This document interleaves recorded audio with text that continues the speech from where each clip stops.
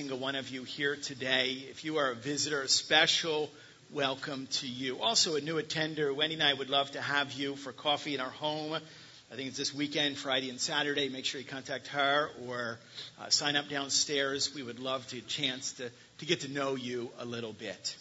Before we go any further, let's bow our heads together and ask for God's direction, His leading, His guidance, His strength, His wisdom as we look into His Word this morning. Let's pray.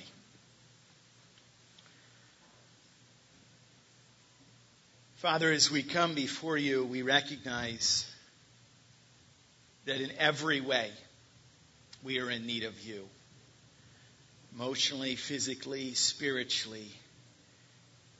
We entrust ourselves into your care for these next few moments. Father, I thank you that we have the privilege, because of what Christ has accomplished on the cross, to come to you directly and to come, Lord, in confidence of your grace and of your mercy and of your love.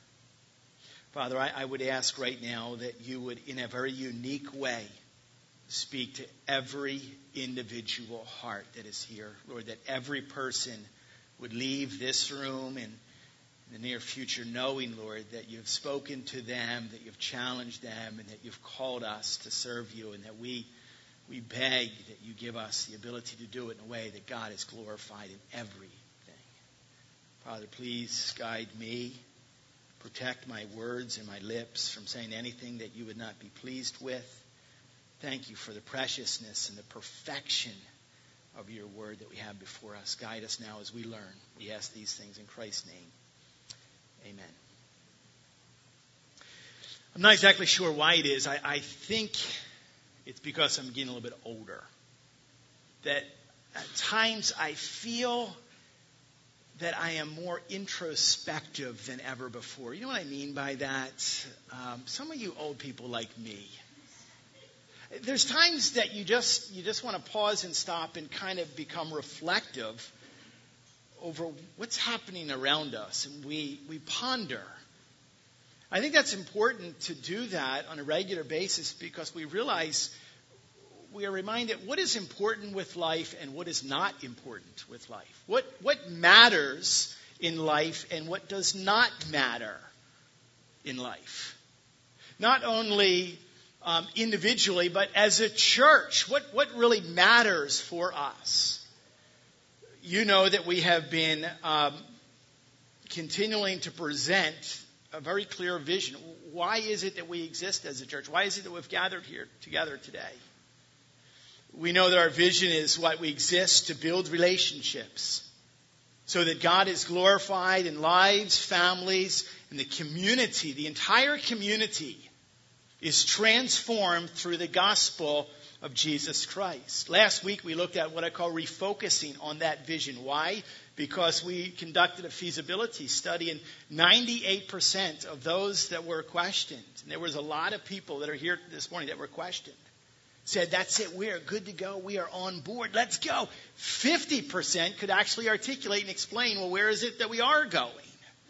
In fact, if I could quote Dr. Stan Smith directly, he says this in his report: it is very clear that a significant proportion of the pool of interviewers did not feel they had a good grasp on the entirety of Vision 2020. So we have to return to that. We have to understand, well, there's this vision, but it's actually comprised of what is referred to as core values. There's 4 core values that you pull out of that vision. One is transformed, one is relationships, one is community, and one is the gospel. And what we have to be mindful of the fact is that the gospel must remain central in everything that we do. And we see this as we actually unpackage. Think about this. God is glorified when relationships are established with the purpose of sharing the gospel of Jesus Christ. Look around us. Our entire community is based on relationships, and our community is suffering from the effects of broken relationships with one another, but most importantly, a broken relationship with a holy God. This is where the gospel enters. The entire community is in need of being changed, of being transformed dramatically from a destructive lifestyle, from drug use and abuse, from divorce. And the only way that lives can be transformed, what? It brings it back to the gospel of Jesus Christ. The good news that God actually rescues us, redeems us. The gospel must remain central. As a church, we can plan and we can promote and we can have programs. We can administrate and communicate. But if we miss the gospel, close up shop and go home.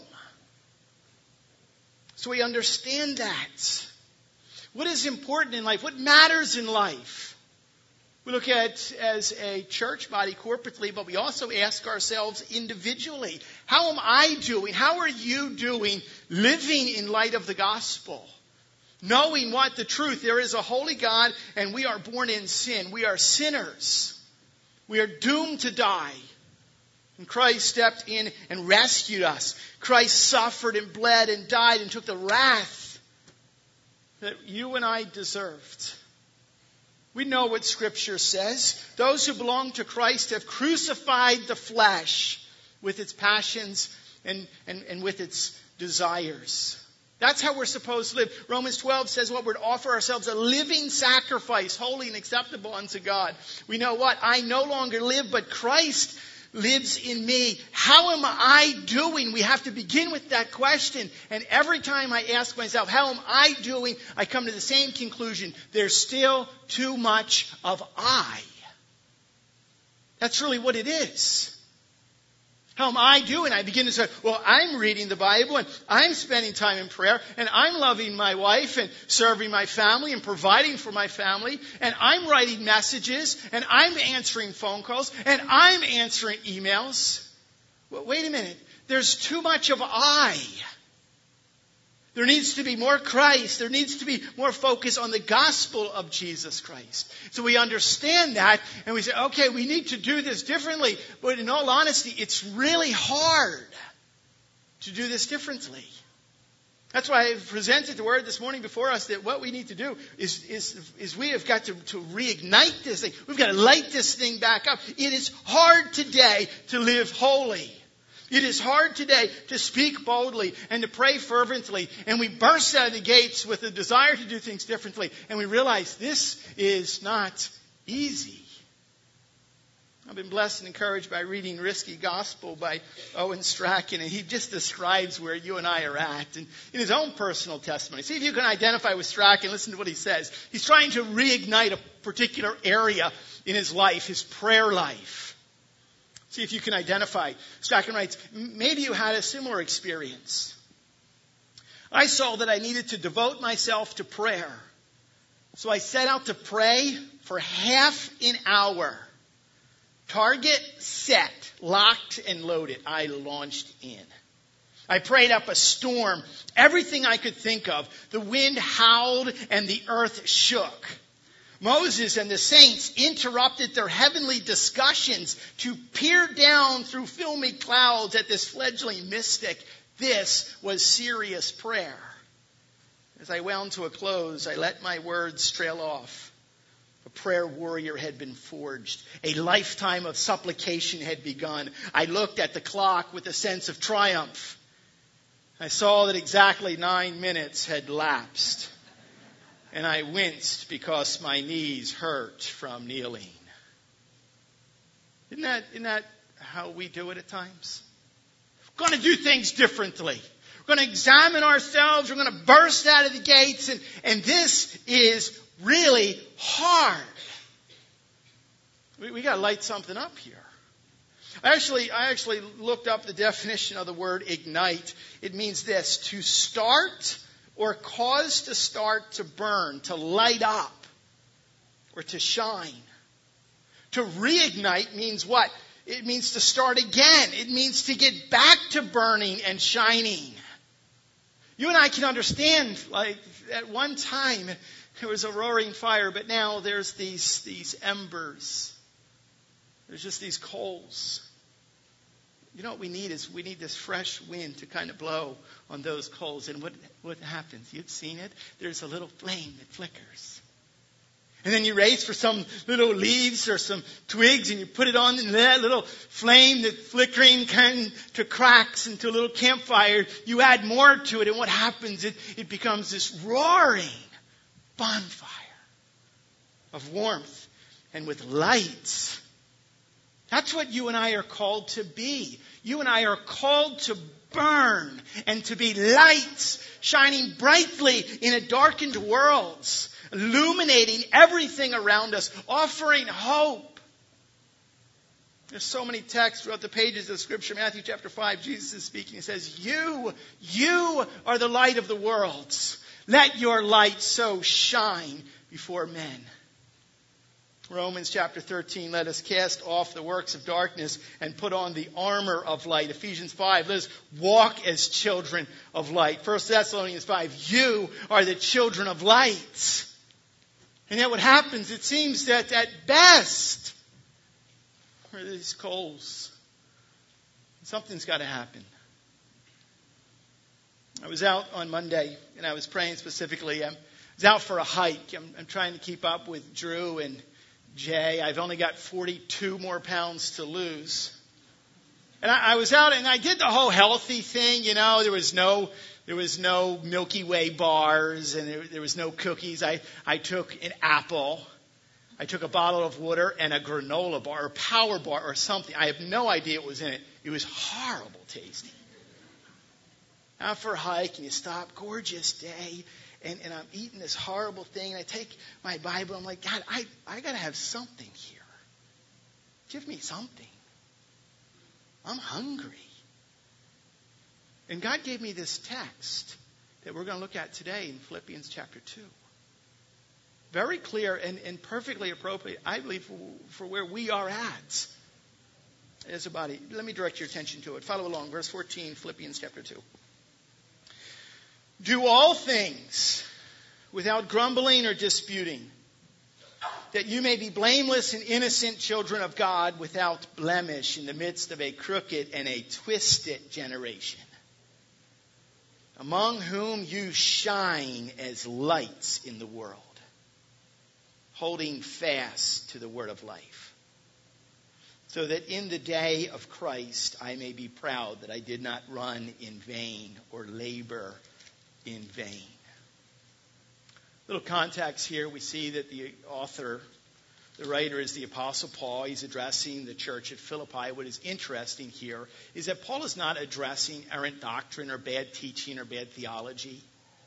Okay, he's not addressing church conflict. Matter of fact, the Philippian church, really, like a lot of the neat things that God is doing through Big Woods, is a faithful church.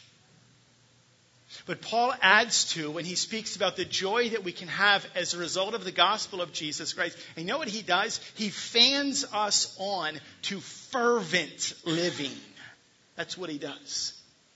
He gives to us a couple ideas. There's a couple minor points, what I refer to as little light bulbs before it gets to the big light bulb. First, little light bulbs, point number one, he talks about the fact of what it looks like to reignite and shine as light. This is what it looks like. Do all things without grumbling and complaining. Just like the Philippians are not supposed to imitate the complaining Israelites, we're not supposed to either. Okay, here it is. It begins do, which means what? Well, apparently that's a command. This is not an option. This is not a multiple choice, none of the above. This is a do. It's an imperative. You're required to. Do what? Do all things, not some things, which to my understanding of all things, that includes everything. Whether you like to do it, want to do it, or gifted to do it or not, it says do all things. And then there's this phrase, without grumbling and complaining. Grumbling. What is grumbling? It's kind of like this, it's this inaudible. It's not really identifiable or distinguishable. It's in our home growing up, it was referred to as mumbling, and there was a no mumbling rule in our home. You got something to say, then say it loud and say it clear so we can hear. I don't want any of this under your breath stuff. I just don't like this. This is the whole idea. Just some idea. That's mumbling. That's grumbling. We are not to function like that. We're not to be complaining. Some translations talk about the fact we're not to be in conflict or arguing about it. When it comes to serving, when it comes to giving, when it comes to loving, we're to do this without verbal expression of our dissatisfaction and discontentment. How are you doing when it comes to the mumbling, grumbling category? Little light bulb. It's important. It's not the most important part of this text. Second little light bulb we see here, another minor point. Why are we to reignite and shine as lights? Well, there's a purpose for this. That you may be blameless and innocent children of God, without blemish, in the midst of a crooked and a twisted generation. There's really three adjectives that are describing the same idea. You and I are to behave in such a way, we're to be blameless. It translates nothing to readily or immediately attach blame to. It doesn't mean you're perfect. You're to be blameless and innocent and without blemish. They're all describing what God calls us throughout the ages and the pages of Scripture. What? You be holy because I am holy. That's what he's talking about. A hunger and a desire and a pursuit. You and I are to be living every day and literally giving other people in this world an example of what it looks like to follow the Lord Jesus Christ in a Christless generation. And this talks about every single area of our lives. Your business practices, your personal integrity, your word. It says what? Let your yes be yes and your no be no. In every single area of life, we're to pursue holiness in your word choice. The language that you use, the jokes that you share, the attitude that you have, the focus that you have in life, the degree of sacrifice, your pursuit of things that are not in this world. It talks about the importance of doing this because this is what we do corporately together. This is not just what my actions don't just affect me. My actions affect my family. My actions affect the entire body of Jesus Christ. Your actions don't just affect you. They impact those around you. That's why it's so important. Why? Because we live in a crooked, a twisted, some translations use the word perverse worlds. I will give no attention this morning to the glorification of the grossness and the vileness and the disgusting sinfulness that our world literally is saturated in today. Every day we are greeted with more vicious, more violent, and more vile news. And you live and are called to live uniquely and distinctly in that world. But here's the phrase I want to rest on. This is where we pause. This is the big light bulb. How are we to do this? How? We see what it looks like. We see why we're supposed to do it. How are we to reignite and shine as lights? How do we do this? How do we move from this coal, this ember, to a crackling and ultimately to a roaring fire? Here it is. How we are to reignite and shine as lights. Verse 16, you shine as lights in the world, holding fast to the word of life. What I love about this is the author in Philippians says that you will shine. You will burn. You will ignite and you will reignite as you are holding fast. That idea has to do, it literally means to hold your position or to hold your gaze or to fix your gaze. Same word is used. 1 Timothy 4, keep a close watch on yourself and on your teaching. Hold tight to what you're teaching. Same word is used in Acts chapter 3. He fixed his attention on them. Same word, Acts chapter 19. Paul himself stayed. He held his place in Asia for a while. So the idea is what? Holding fast with your attention, but also with your person. Back to our text, Philippians chapter 2, verse 16. You shine as lights in the world, holding fast to the word of life. So we hold our position. We're not leaving it. We're not letting go. We're staying with it. We're fixing our mind with it. We say, all right, I got it. Don't budge from this word of life. What's the word of life? Is the next obvious question. What is it? Is it God? Fix our attention on God. In John chapter 1, he's referred to as the Word. But this is not a reference to God. Lowercase w here. This is not, the word of life is not a reference to God. Well, maybe it's the Word of God. It kind of sounds close, right? Maybe it's the Bible. We fix our attention. We fix our gaze. We hold our position on the Bible. Well, actually, we're supposed to do that, but that's not the reference here. What is this Word of life? Oh, it's a Bible Institute in Schroon Lake, New York, and they have really great musicals. That's what it's... No, it's not that either. What is this word of life? Here it is. This word of life, here it is the truth. It is the truth from the Word of God that offers life. What could it be? What is the truth from this Word that offers life? Oh, I get it. It's the gospel of Jesus Christ. It comes back full circle. The reason that we exist, the reason that we do everything is based on the simple message of the gospel of Jesus Christ. There is one and only one holy, perfect God who created man, literally everything, in 6 24-hour days. He gave man one piece of instruction. You can enjoy everything, but don't touch that. Don't go there. And Adam and Eve raced to it. And as a result of disobeying God, in Genesis chapter 3, we see the fall of mankind. And ever since then, we literally are described as what? By nature, we are children of wrath. You and I are broken.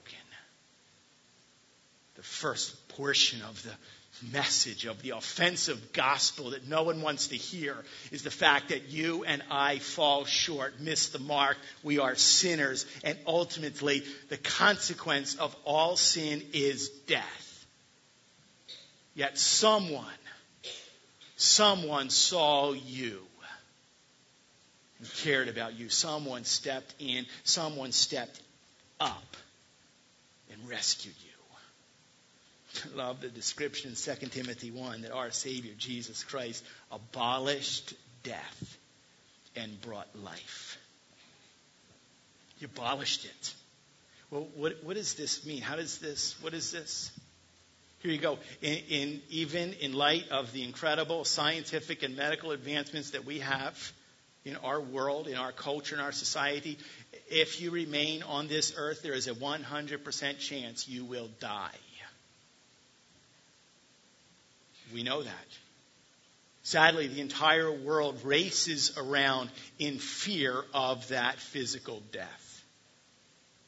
They have no idea what's next, what's going to happen. And we know that the truth ultimately is, sure, we may die physically, but spiritually we will live forever and ever and ever and ever. Why? Because what does it say? I love how 1 Corinthians 15, death is swallowed up in victory. Oh, death, where is your victory? Oh, grave, where is your sting?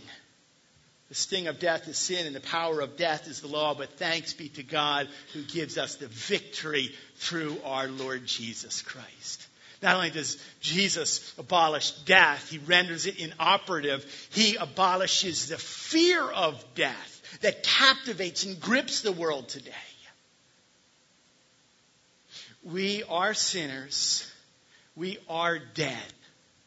And Christ literally has made us alive. You know what we do? We just pause on that. We stop right there. We slow everything down. We were dead. I was dead in my sins and in my trespasses and my transgressions. Somebody cared about me to rescue me. We know what? That Christ suffered and Christ died and Christ bore the full wrath of his holy and heavenly Father. We know that Christ was buried, but he did not stay dead.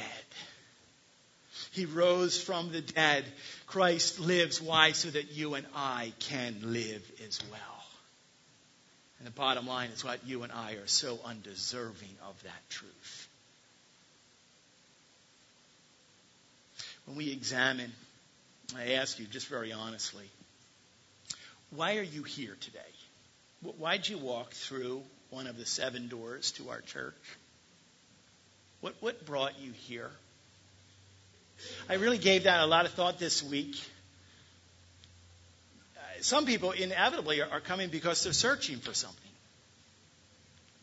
If you are here searching for answers to life's questions, if you are here seeking hope, looking for hope, if you're here seeking what?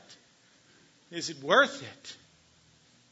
If you're here knowing that you have blown it, you have sinned, you've been stuck into a life of sin, if you have come here seeking that answer, what's it matter? What's out there? Let me tell you this. You came to the right place. Because here, the message of the gospel offers hope. You came to the right place at the right time on the right day. Praise God for that. Because everything we do is surrounded and needs to be surrounded around the gospel. But if you came here today, why else do people come to church? Well, I'd like to have a kind of a warm, tingly feeling and listen to a cute story and then go home. Could I just say this as politely as possible? Please find another church to go to. In all honesty. If you came to church this morning with the thinking that now I have somehow pleased God, that He is so grateful that I'm here now in His church, and as a result of that, He's going to bless me with a life of ease and pleasure and comforts. Could I just say it very, very politely? Don't bother coming back. That 19 inches of real estate that you sit on is too valuable for that thinking. If you come to church with this idea that, well, if I come, someone else is going to see me out there, then they're going to say, well, that is a really good guy. That must really be a spiritual person. If that's the reason that you came here this morning, don't come back. If you came here this morning thinking that you're on a personal mission, that now what? There's hope for everyone else because you're here. You're on a mission from God apart from the local church. I tell you what, it's just, no, that's not what we're looking for.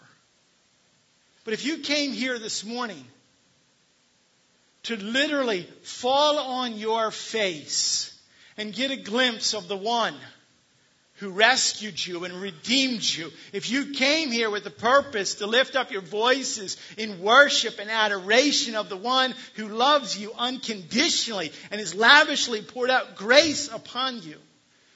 If you came here to worship Him, if you came here this morning to hear a word from Him, not from a man, but from Him, then you came to the right place at the right time. You have to ask ourselves, why are we here? What are we doing with this? We have this idea, we check off, do this and do this and do this and do this, but we don't want to upset. We are so afraid to offend people that we have distanced ourselves from an offensive gospel. It's a dangerous place to be, individually and corporately. Oh, we fall so short. Yet Christ, in His grace and in His love, in the message of the gospel, is so strong. I was encouraged this week. I had a great friend remind me of a great truth, and he emailed me. And I quote to you, he said, "Rest in the strength of the Lord and in His faithfulness." Rest in it. He continues, we are all cruddy sinners who will mess up along the way. He does His ministry in spite of our failures, and He still lets us be a part. His mercy is that great. Press toward the mark. That's what we're talking about. That's what we're talking about this morning. Knowing the truth of the gospel. Holding tight, holding fast, fixing our gaze on the truth of the gospel. Not budging from the truth of the gospel. And what happens? We ignite, we reignite, we shine, we burn bright, we shine as lights in this world. So we do not run, so that we do not labor in vain. What truth. Praise God for that truth. Praise God for this morning that we have the opportunity with both ordinances that God has commanded to identify and to recognize and to commemorate and to celebrate his death. One is the communion table and one is baptism. Praise God for that. As we pause and we celebrate the communion table, I want you to take your Bibles and turn with me to the Gospel of Luke. As we prepare our hearts and our minds for this, I want you to simply close your eyes and envision being there with Christ, with his disciples on that night. Luke chapter 22, verse 14. When the hour came, he reclined at the table and the apostles with him. And he said to them, I have earnestly desired to eat this Passover with you before I suffer. For I tell you, I will not eat again until it is fulfilled in the kingdom of God. And he took a cup, and when he had given thanks, he said, take this, divide it among yourselves. For I tell you that from now on I will not drink of the fruit of the vine until the kingdom of God comes. And he took the bread, and when he had given thanks, he broke it, and he gave it to them, saying, this is my body, which is given for you. Do this in remembrance of me. And likewise the cup after he had eaten, saying, this cup that is poured out for you